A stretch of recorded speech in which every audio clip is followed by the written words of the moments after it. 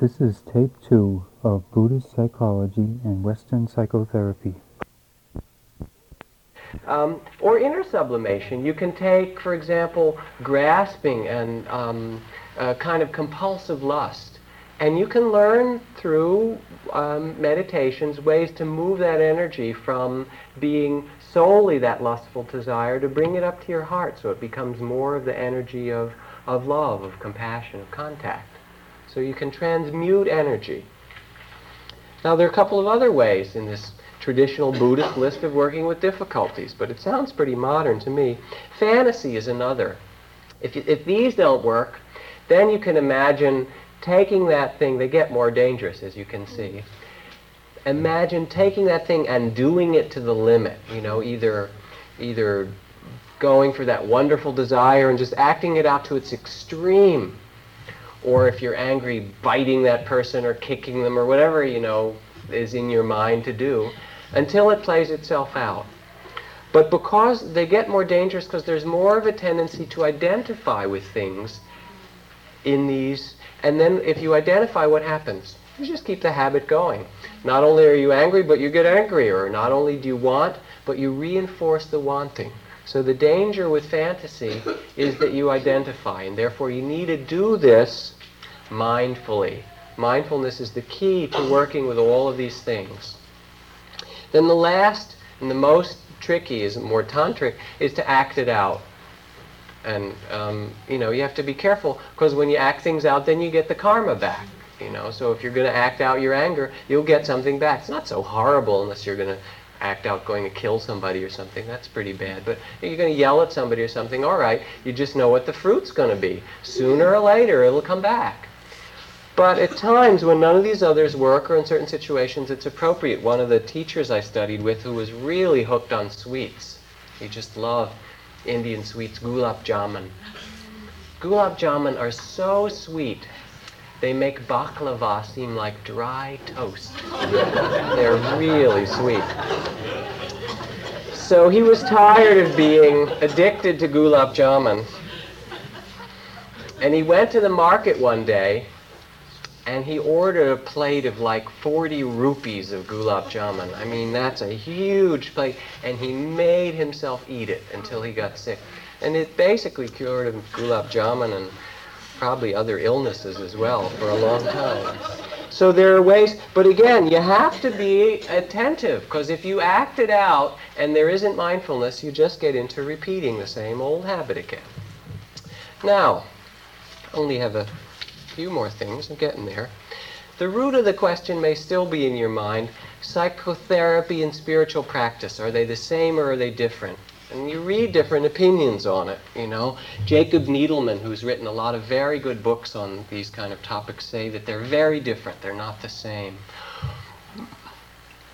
Or you read even a great Tibetan sage and saint like Milarepa, who talks about how empty the personality is and how fruitless it is really even to bother with it. My sense of it is that it's really level specific, that it relates to different levels of body, feelings, mental patterns, the content of it. And the heart of spiritual practice, which I've seen very rarely in psychotherapy, is what's called the Dharma of liberation. And the Buddha said a number of times, I don't teach for happiness or bliss or rapture or insight or concentration or good deeds or merit or any of those things, but the sure heart's release. This and this alone is the purpose of my teaching. For people to learn how not to be caught, to be liberated in every sense of that word, from the body and the mind and in every way, because that attachment or that being caught is the source of suffering. Psychotherapy, when it's done in a spiritual context, leads one at least in the direction of that liberation. Can be in relation to attachments to body, attachments to feeling, to mind, to different thoughts.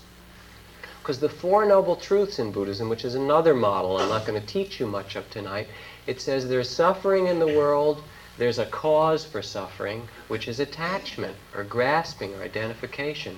There's a possibility of liberation, of release from that, of living in a free, open, different way than that. And there's a path to doing it, which is the Eightfold Path, that I also won't go into detail about, but it basically is a path of awareness or mindfulness.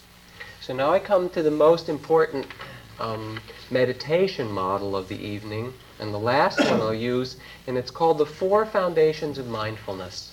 And it's the heart of Buddhist meditation, and it's also the heart of much psychotherapy. It's mindfulness of, or awareness of, body, and that means sights and sounds and bodily sensations. Mindfulness of feelings, awareness of feelings. Mindfulness of the mind, which includes all its stories and contents of liking and disliking and hopes and fears and plans and memories. And then mindfulness of the Dharma, which in this case, Dharma is a word that's used in many contexts. Mindfulness of Dharma means mindfulness of the underlying principles, the truth, the structure, the process of our very being. And so one can be, and usefully so, use psychotherapy to be aware of the way we get blocked or tight in our body, and to release that and to open that. And there are body therapies that do it, and there are meditations that do it. One can learn to be aware of how we're blocked or caught up or attached and create suffering through the realm of feelings, through meditation, through different kinds of psychotherapy. One can do it with the story and the content of mind, of likes and dislikes and plans and memories. One can use it, although it's not so often done in psychotherapy, and this is where I think someone like Jacob Needleman or even Milarepa point to. There's a deeper possibility if the mind is trained in a powerful degree of stillness and awareness, tranquility and investigation, both sides, that one can see most deeply what's true, which is that we as separate beings do not exist. That it's all a play of light and shadow, and that whole sense of fear and all our struggle comes out of this sense of separateness, and that it's really not true.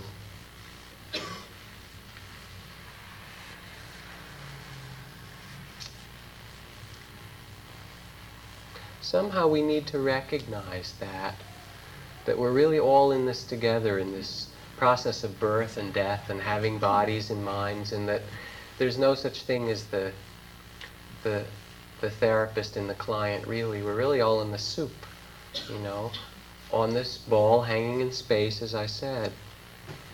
And the thing for me that's perhaps most important about meditation, it's difficult if you do the right kind or you do it properly. At times it'll be difficult, at times it can be really joyful, is that it's tremendously human.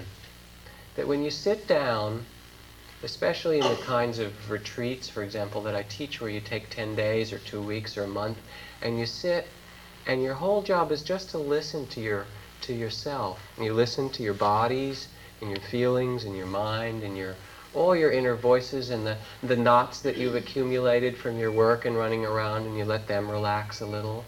And you listen to being alone and your sorrows and what you want and your joys.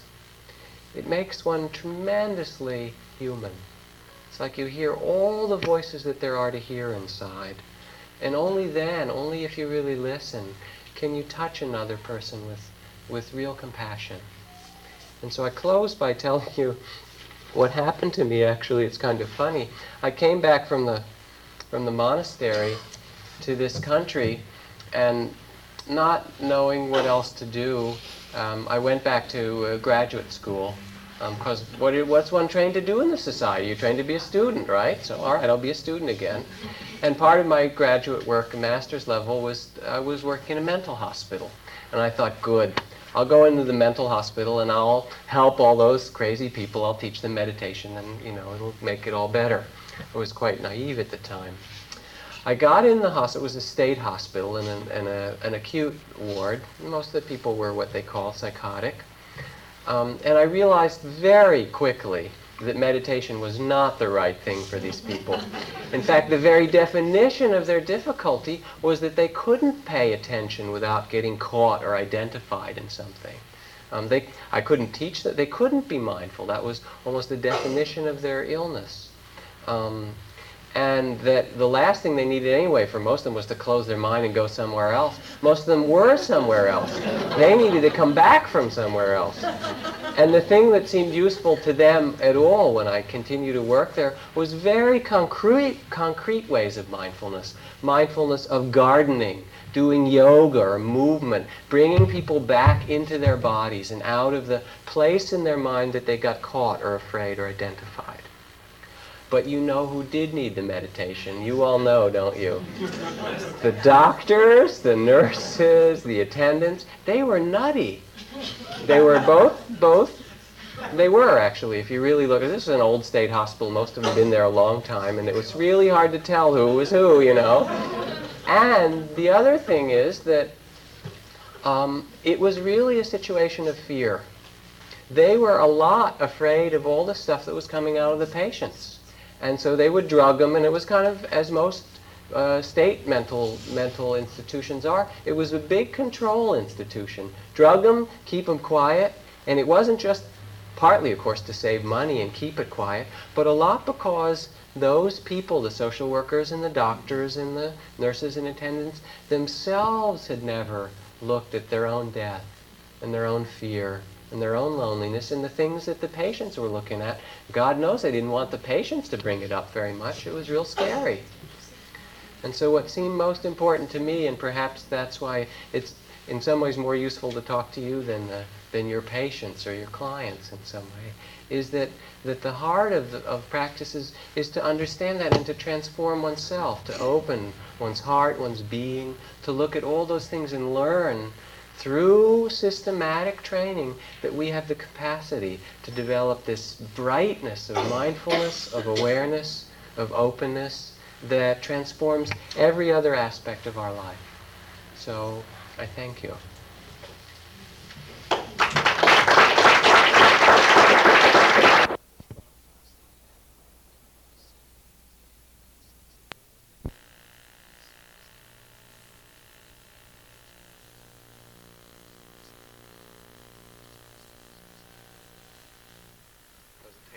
And then open it up to questions and discussions in the audience. So, Roger Walsh.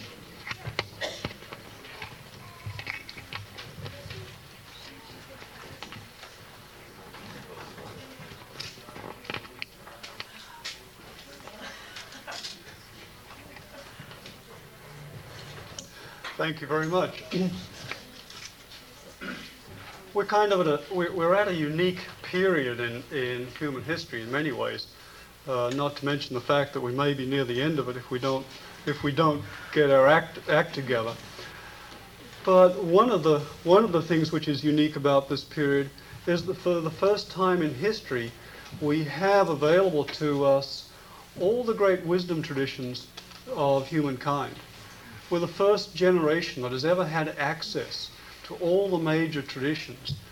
We're also the first generation that in the West which has ever had a psychology which is beginning to become sophisticated enough to understand these wisdom traditions and to make sense of them in our own language and conceptual framework. And what's going on here at the California Institute of Integral Studies, what we've seen here tonight, is part of a very important process, a translation process whereby these wisdom traditions are being translated into languages and terms and conceptual networks with which we're familiar. Carl Jung introduced a very important concept when he was talking about Wilhelm, the translator of the I Ching. And he called him a Gnostic intermediary. And he defined a Gnostic intermediary as someone who was capable of transmitting a wisdom from one culture to another, but a transmission that required a particular type of process, because it wasn't just a transmission of information, it was a transmission of wisdom. And a person who can do that has now come to be known as this Gnostic intermediary. A Gnostic intermediary has three major tasks in transmitting and translating wisdom. The first is that they have to imbibe it and become it. There's a crucial difference between knowledge and wisdom, but we can think of it as knowledge is something that we have, and wisdom is something we must become. So the first task of the Gnostic intermediary is to incorporate, imbibe, become the wisdom which they would transmit. The second thing is they must know the conceptual framework of the people who they're communicating to. It would be no use if Jack had come here tonight and launched into his discussion of Buddhist meditation and the Abhidharma using purely the technical terms of Abhidharma. I spent some time studying Abhidharma. It's damn difficult.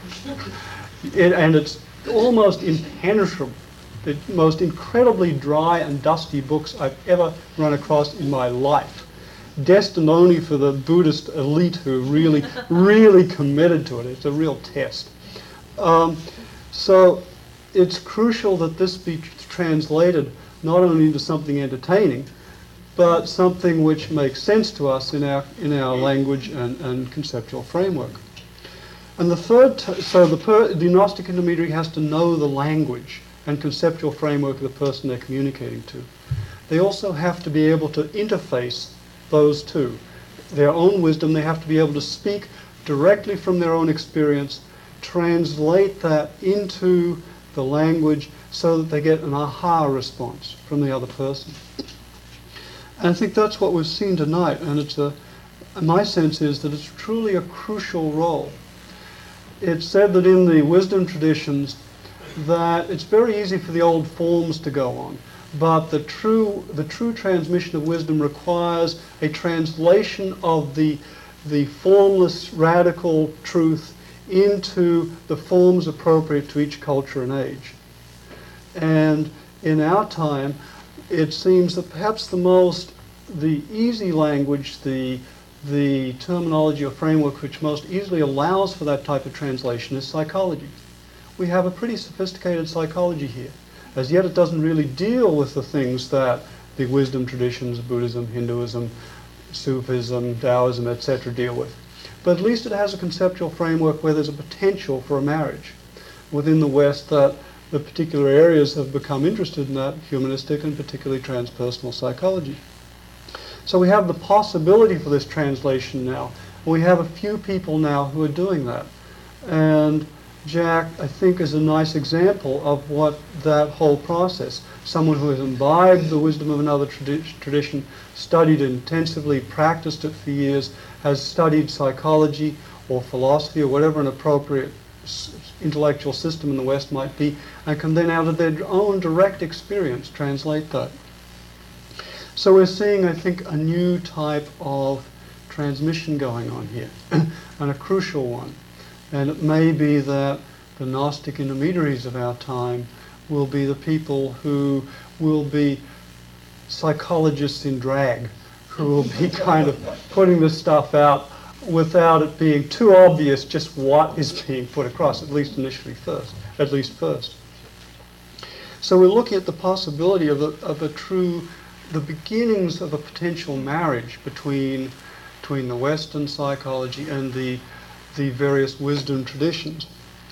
Now, it can help look a little in looking at this potential marriage if we look at the various levels at which therapies have traditionally aimed to help people. The first level with which we're most familiar in the West, and most of us as therapists have worked, is simply reducing pathology and gross suffering. Pathology reduction, very important. And that's pretty much what Western psychology and psychiatry have been about. They were born out of, at least their clinical components, were born out of the need to treat psychiatrically, psychologically disturbed people, the very sick.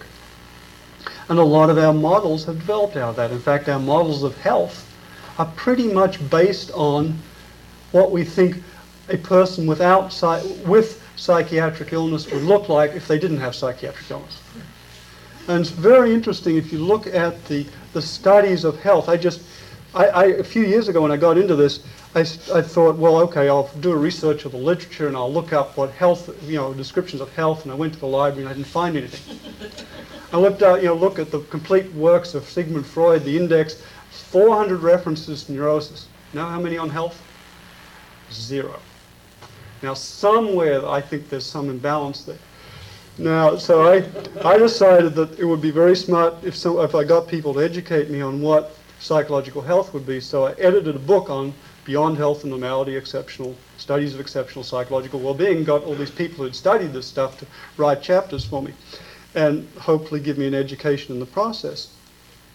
And the people we had to choose were pretty much people who were working outside the traditional Western psychological framework, because our traditional Western model has been largely pathology-oriented. More recently, we've begun to move to what can be think of as the second major level, the existential level. And the existential level deals with the suffering and pain, which is an inherent component of living. That is, which sees suffering not as circumstantial, but as existential, an inherent part of our human existence. Angst, for example, as one thing. So that now the person who suffers pain is not necessarily neurotic, but a person who is looking closely, who is mindful of their own life, using the terms of mindfulness, as Jack was talking about, is not someone, as Kierkegaard said, who is tranquilized by the trivial.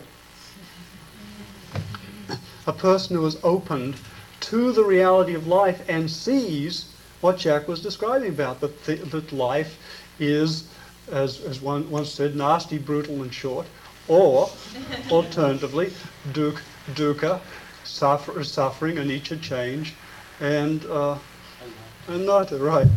Yeah, no self, which one of our friends translated those three things beautifully as three things in life, of the three marks of existence: suffering, change, and selflessness. As life's tough, it'll put you through a lot of changes, but don't take it personally.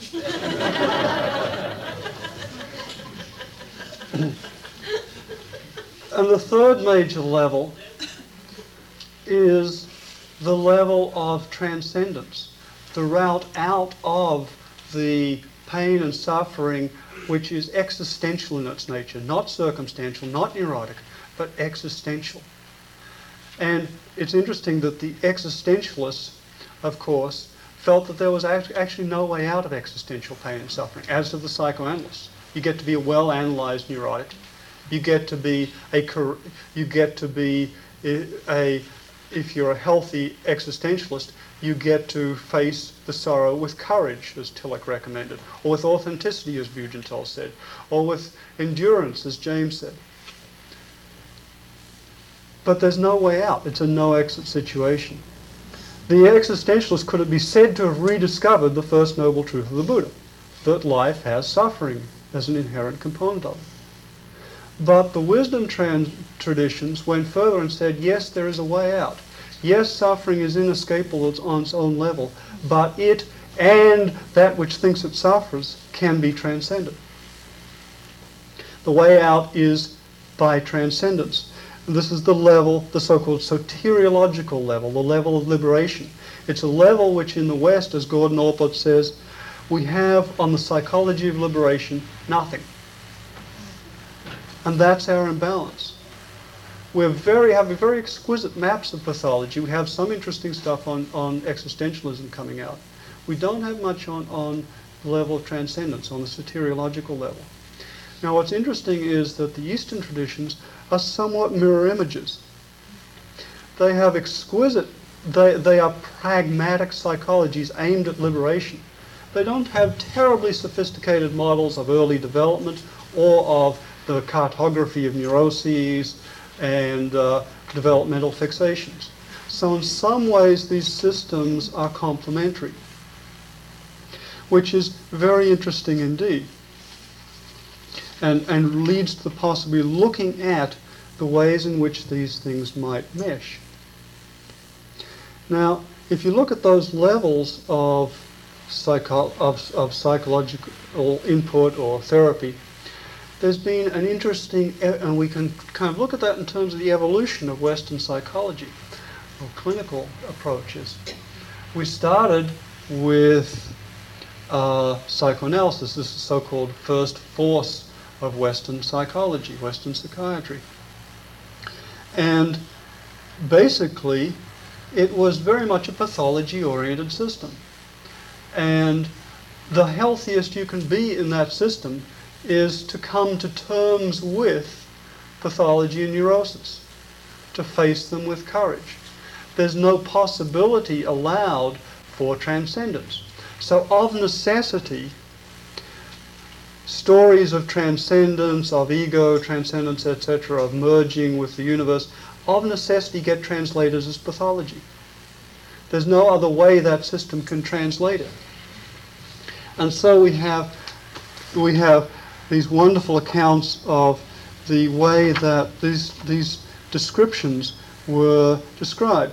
For example, mystical experiences have been interpreted as neurotic regressions to union with the breast, ecstatic states viewed as narcissistic neurosis, and enlightenment dismissed as regression to intrauterine stages. And in the textbook, The History of Psychiatry, we have this description. This is the 1966 History of Psychiatry. The obvious similarities between schizophrenic regressions and the practices of yoga and Zen merely indicate that the general trend in Oriental cultures is to withdraw into the self from an overbearingly difficult physical and social reality. So, perfectly logical from within that system. Then we had behaviorism, which reacted to the mentalism of psychoanalysis and said, no, we've got to measure only, what can be observed, etc., etc. And also reacted somewhat negatively to these transcendence by ignoring it largely. In spite of the history of, we look back at William James, his varieties of religious experience, he takes to task those people who commit what he calls medical materialism, who snuff out St. Teresa as an hysteric, who regard St. Paul as displaying evidence of discharging epileptic focus, etc., etc. But it really didn't do much good. And in response, it's interesting to look at Western psychology's evolution as an evolution kind of towards an increasing appreciation of more subtle forms of experience, of motivation, of pathology, of self-realization. In fact, it's kind of a microcosm of the principle observed in societies, which Arnold Toynbee, the famed historian, called the principle of increasing subtlety. He said that as cultures evolve and move towards their peaks, what is most valued moves towards increasing subtlety. He also called the process of etherealization. We can see that in Western psychology, particularly with humanistic psychology emerging, taking its interest in health and well-being, and viewing what's most important as the study of health, the truly human experiences, and the identification from there of self-actualized people who have these wonderful peak experiences, very intense, euphoric, noetic, and as they all said, thank God, it only lasts a few minutes. I couldn't handle it, I'd blow a fuse. And of course, transpersonal psychology arose out of an interest in these experiences in these very healthy people. When it was found that even the humanistic model couldn't encompass some of these experiences, people started turning towards the Eastern psychologies, Eastern religions, and to their amazement found that these systems were comprehensible as applied psychologies for the induction of not only peak experiences, but whole ranges of peak experiences and maintaining them, not as altered states, but as altered traits, enduring traits of personality, of consciousness. And really amazed. I remember for myself the shock I felt when I first realized, after I'd been kind of gone through my therapy and kind of then moved on to doing a little meditation, things like that. And I found myself hanging out at places like Muktananda's ashram and things like that. I couldn't for the life of me understand why. And I was blown away when I suddenly was hit with the realization of what, of course, many people had discovered before me, that at their esoteric core, the great religions were actually roadmaps to higher states of consciousness. And to recognize that, just rather than to see them as the opiate of the masses, as I'd always assumed they were, was truly extraordinary for me. I mean, it was one of those blinding insights into the totally obvious.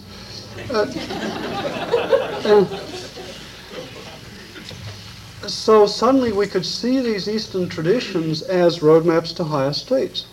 And then, but of course that means very little to most of us brought up in a Christian background. I mean, there's not too much of roadmaps to higher states of consciousness in much of what we know of Christianity. And it's very interesting that at this particular time in history, when the first time in history we have a system which is capable of making sense of religions as roadmaps to higher states.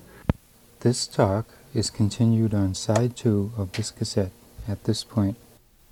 It's very interesting that at this particular time in history, when for the first time we have a system which is capable of making sense of religions as roadmaps to higher states, that by some cosmic coincidence or humor, we also have the rediscovery of the Nag Hammadi Library.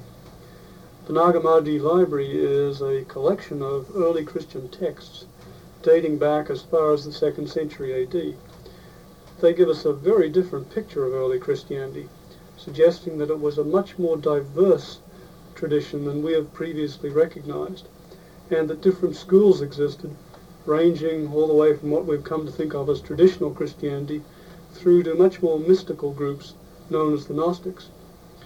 So we now have some of the writings of the Gnostics, which we have descriptions of Christ claiming not talking about sin and guilt, but sin and redemption, but of illusion and enlightenment, not speaking of himself as unique, the only Son of God, but as a person who has awakened, whom others can become identical with, even one with, etc. And as Elaine Pagels, who's a very sober religious scholar, said, you know, in a different context, the words of the living Jesus could be mistaken for the words of the living Buddha. So we've kind of come full circle with a psychology evolving towards the recognition of the significance, from a psychological perspective at least, of the great religions, at the same time as we've begun to find those same roots in our own. With that knowledge, we can make sense of so much stuff, and so many of the things Jack has talked about. Meditation we can now see as a training in concentration, just as he was talking about, cultivating those particular mental factors. We can see ethicality, which we've thought of as morality, you know, you must do this, as a systematic paring away of attachment.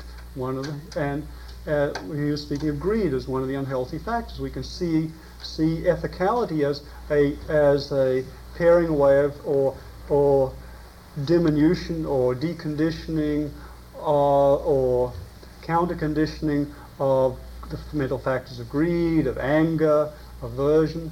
We can make sense of these. We can also make sense, of course, of giving up the world, the idea that one lets go greed to these things for things which are of increasing subtlety, yet are higher on Maslow's hierarchy of needs. If you look at Maslow's hierarchy of needs, it's a hierarchy which goes from more gross to more subtle.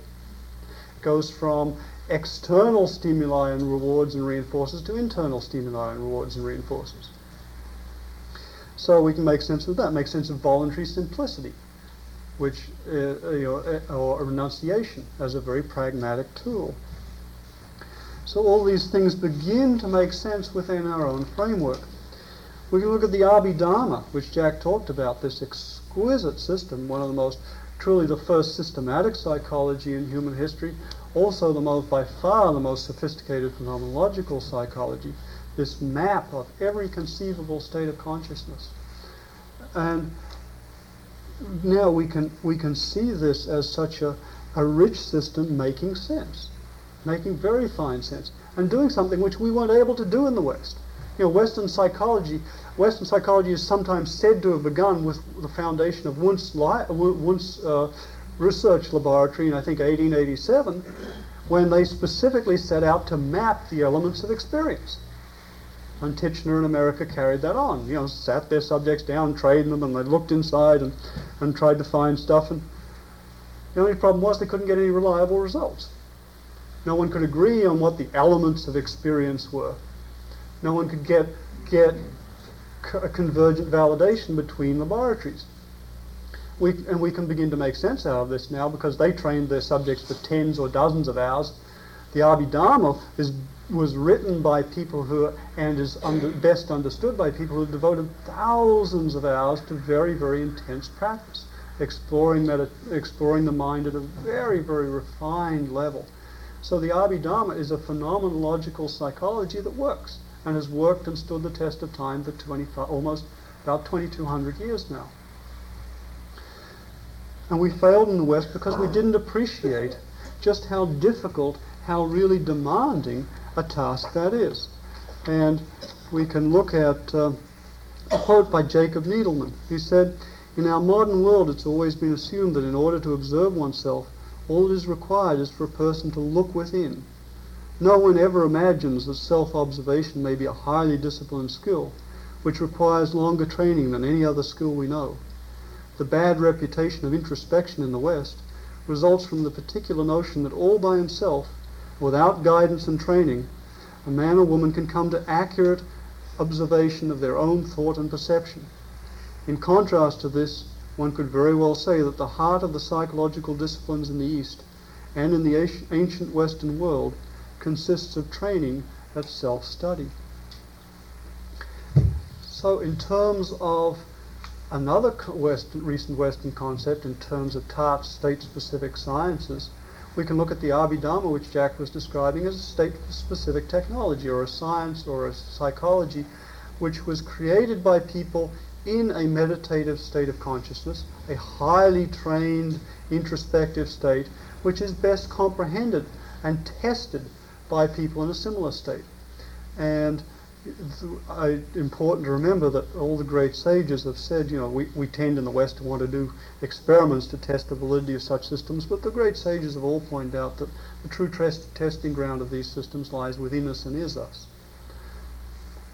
So we have this wonderful system here, and this recent discovery in the West of this convergence. Last year there was this wonderful article in Psychology Today by Ellen Langer reviewing her studies of mindlessness, in which she had this incredible discovery. That people just weren't conscious of what they were doing. They're on automatic all the time. And she described it as this extraordinary, important, and novel discovery. And I think I reached the peak of my academic career because I got a letter accepted by Psychology Today. And I was able to point out that the Buddha had described this 2,500 years ago. But there's a crucial discovery. Here again we have this convergence of conceptual frameworks. And the point that Jack made of mindfulness being so crucial as a therapeutic tool harks back to some of the things that have come up more recently in Western psychology also. Fritz Perls, awareness in and of itself is curative. Also, we can do a wonderful up-leveling of Western psychology. If we look at the movement from psychoanalysis to behaviorism, the behaviorisms kind of out-contextualized the psychoanalysts and said, well, psychoanalysis sometimes works because the therapist inadvertently reinforces the patient correctly. And pretty much just kind of outflank the psychoanalyst. Now we have an opportunity of outflanking the behaviorist by pointing out that perhaps the crucial element in all therapies is exactly what Jack was saying, bringing more awareness to experience. That mindfulness in and of itself is curative. That if you look at what psychoanalysis, what even behaviorism does, all behavioral techniques can be looked at as ways of forcing people to experience what they weren't willing to experience before. You set up a desensitization program, get them to imagine earthquakes or whatever they're scared of. You send them out and flood them, you put them in the thing they're scared of. You get them to experience what they've been unwilling to experience. It fundamentally seems to boil down to that. So we have this wonderful kind of convergence coming on between these different systems. Very intriguing, very remarkable, kind of very exciting time in history. And I want to just thank you for doing this for us. You're welcome.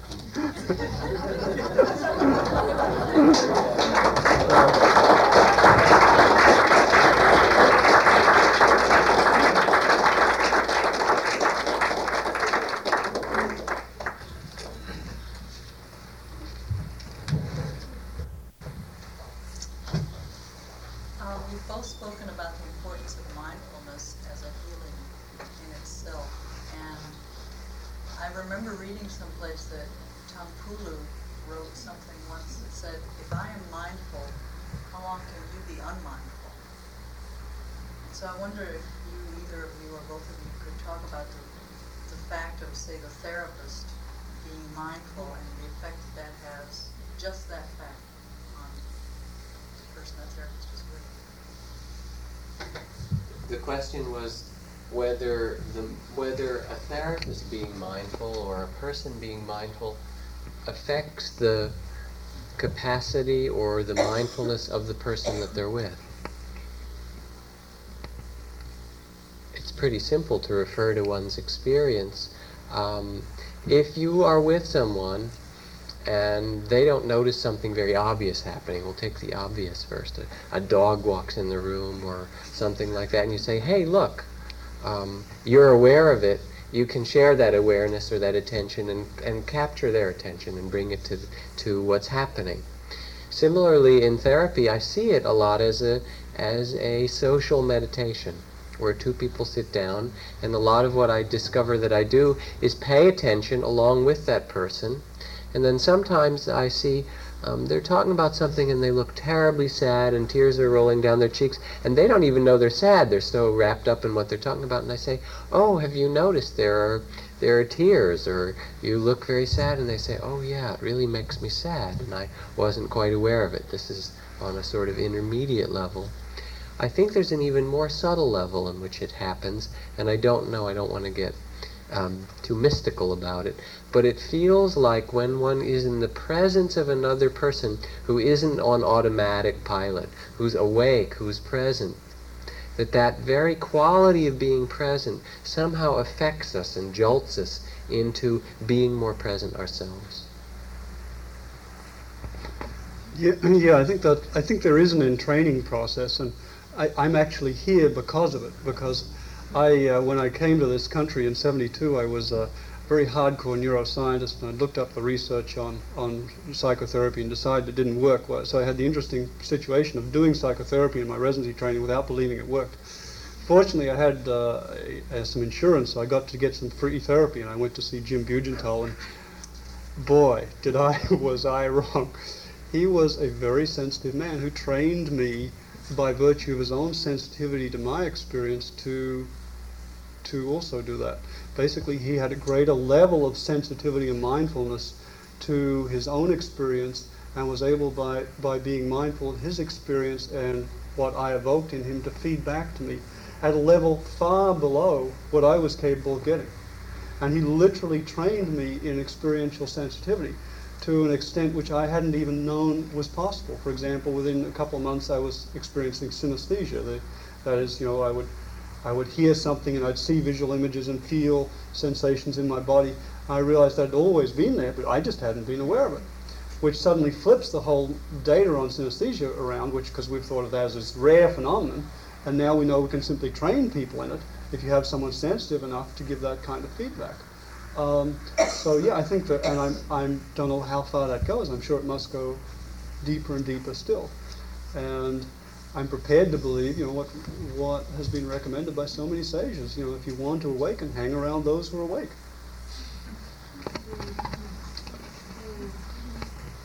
Please.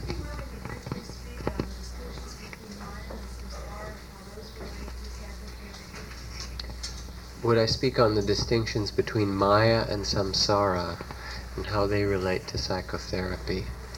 I'll try. Maya is a Sanskrit word that refers to illusion, and it, in a general context or meaning, it says that everything that we experience is illusion, that there is a reality, but that which we experience isn't that reality. Samsara is another both Sanskrit and Pali word that refers to the rounds of or cycles of birth and death and all the realms within which it happens. And they are they're not synonymous, because in some traditions, in some Buddhist traditions, samsara is considered as illusory, and in others it's not. It's considered as experienceable in here, but rather simply impermanent. And I think for me what's useful, rather than imposing a philosophy of saying, well, it is illusion or it's not illusion, if you go to a Zen master and you say, it's all illusion, do you know what he generally does as the stories go? He takes his stick and he hits you. And he says, it's illusion, huh? How does that feel? And you say, no, stop.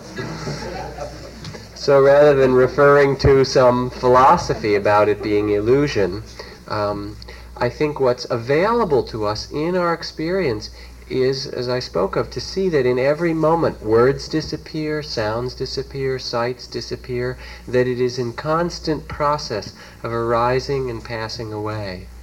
And we see it only at the grossest level because of the limited training of our mind that Roger was pointing out. If you train yourself in concentration and in subtler levels of awareness or mindfulness, you can get to where what seems so solid dissolves. You look at a sight and you see it as flashing pictures, or as just instantaneous moments of arising and passing of visual sensation, or instantaneous moments of arising and passing of sound, along with moments of consciousness.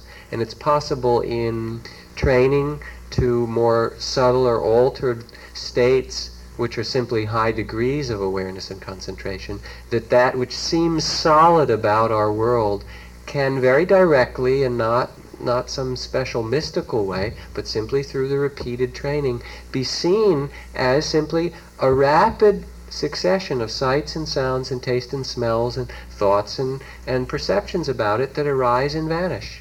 And then you can give it various names, like Maya because it seems solid and it's not, or like samsara because it's this process that keeps itself moving and going under certain laws.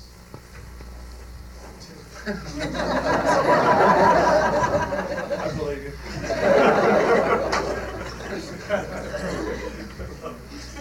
Please. Could you comment on attachment and love, particularly in male-female relationships? I assume attachment is something you avoid, and yet it seems like there's an aspect of commitment or almost like attachment. When I comment on attachment and love, it gives me an opportunity to say a few things that I left out before, and it's really a central question. One of the phrases that Ram Dass has used a lot in his teaching and sort of his discovery of his own mind as he's done his spiritual practice and came back and found out that it hadn't done all the things that he hoped it would, and that he was still neurotic in many ways, sometimes many, is that he likes that. He's a public confessor, so it's all right. Is that he said he'd become a connoisseur of his neurosis. There's an exquisite example of it. And so one of the first points that I want to make is, if we set up a model, just as if we have a model of Maya and it's all illusion and la-di-da, it doesn't matter, and then if you drive on the left side of the street, you discover how far that model gets you. Similarly, if you set up a model that one should not be attached, there's a tremendous amount of suffering trying to live that way, because you are attached. Rather, what's useful is first to remember the principles of the Four Noble Truths, which don't at all tell you how to be, but simply say the way that the world is constructed is there is suffering, that it is a function of attachment, that if there's more attachment you suffer more, and if there's less attachment you suffer less. And my teacher used to wander around the monastery sometimes and kind of poke at people and say, are you suffering much today? He liked to make fun of people. And sometimes they'd say yes, and he'd say, oh, gee, you must be very attached today. And then he'd walk on and talk to somebody else. And it's not like one is good or bad. It's simply that that's part of the laws of how it works. Similarly, you need to discover that with all these things, with judgment, with attachment, with desire, with fear, that the way to work with them is not to say, oh, I want to get rid of it and try and chop it away, because what you do then is you bring more judgment or aversion to it. It's simply to examine it, to use mindfulness or awareness to study it. It can be in relation to simple things like that food story I told of that teacher, or it can be in the hardest things of all, which are in interpersonal relations, or relations between a mother and a child, or a father and a child. Even so, the principles are the same. If you have a child and you want it to be a certain way and you're attached, the amount of attachment you have will mean that much suffering. It's directly observable to you. And so it's not to say that you shouldn't, or that you should get rid of your desires, but begin by observing them and seeing how they work. And a lot of times all that it takes is you see that, well, this is very hot, it's painful. And through sometimes repeated 10, 20, 100 times observation, gradually, we're kind of slow, most of us are slow learners, I am, you get the point that that is actually painful. Now the wonderful thing about love is that it doesn't require attachment. It's possible to love someone, to be there for them, to be committed in a relationship, to going through the various experiences in time that a relationship brings, pleasant and painful and close and apart and tearful and joyful, without a lot of attachment. It's not to set it up as a model, but it's rather a possibility to see. And so then what the work becomes is to see where you are, to see the places you're most attached, which cause you suffering or cause you to get angry or upset with the other person, and also see in your observation that in those things it's possible to let go a little more if you choose to, or to be loving and allowing of something different than that. If you listen to the top 40 or turn on the soaps in the afternoon, you'll hear a familiar description that I can't live without you. If you're not available, I just obsess about you. When you're not here, I get goosebumps and I think of you and my heart palpates and I get tachycardia and I sweat and so forth. Those are the symptoms of heroin withdrawal.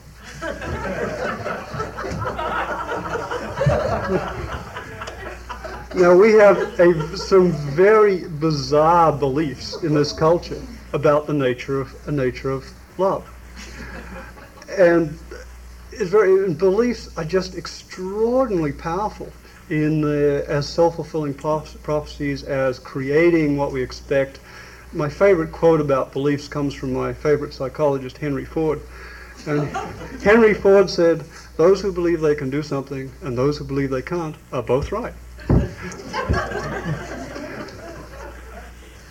We have some very weird beliefs about love.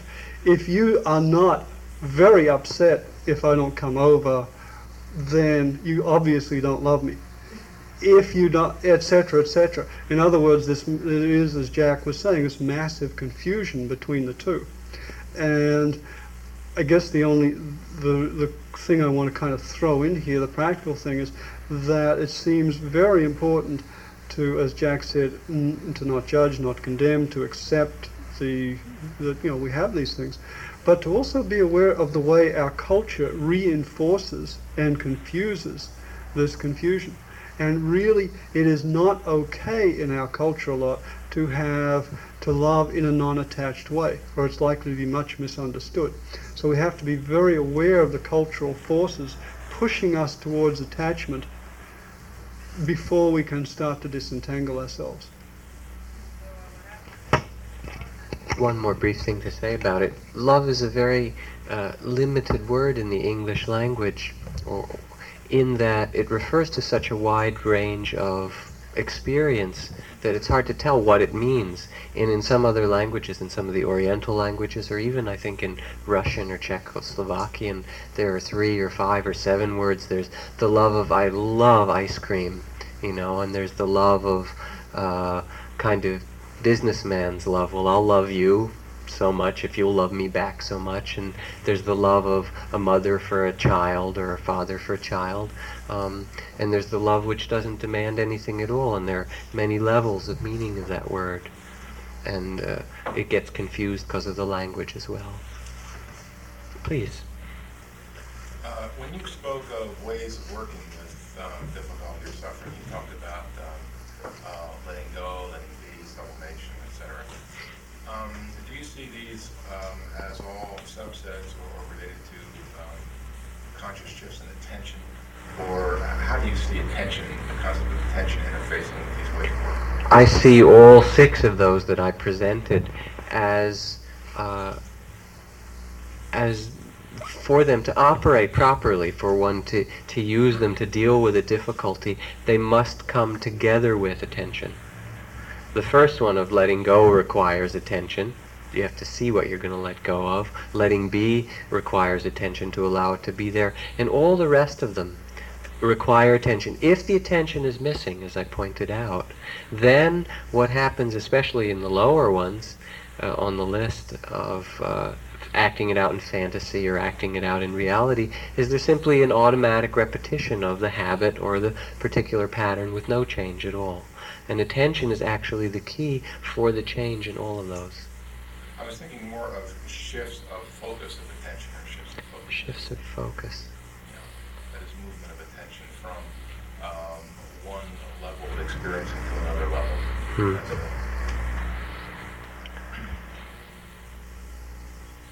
It's a good question, and I'm not sure actually the answer. I imagine in a lot of those cases, as I try to think about it, that part of paying attention does shift focus, perhaps from the story to the feelings, or from the exterior or blaming to one's own body sensation. But I'm not sure that's always necessary, and I think more often it's simply that people are on automatic pilot, or they're not very attentive.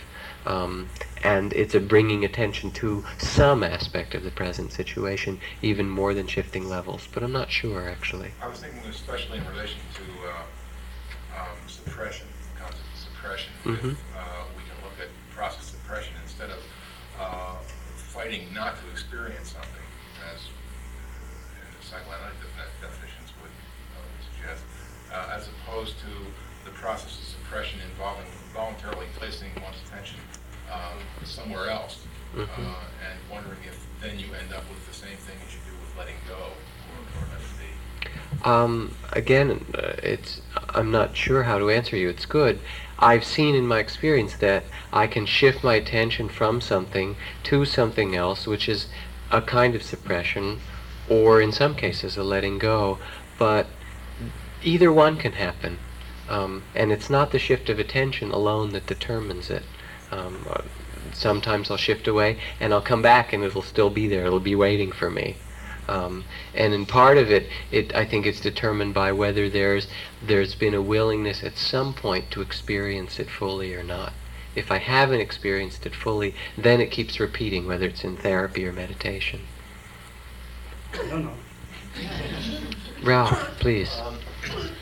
You presented the Abhidharma Buddhist psychology, both of you have, as a living tradition, and I would, certainly tend to agree with you that it's a living and it's a timeless teaching that was brought forth as an eternal type of thing, speaking really eternal truth. What I'm wondering is whether you've thought about, and whether you care to comment on anything that you have thought that is, could be said specifically to someone trying to deal with our world as it is now. It seems like many people feel that where we are now in the world now is different than it's ever been before, because of the fact that we're in a situation where we might end ourselves, where we might commit species suicide and global-wide destruction, self-destruction of the planet as a whole. And I'm wondering, what that living, eternal, really timeless Buddhist tradition would say to somebody who is trying to deal with that situation in our present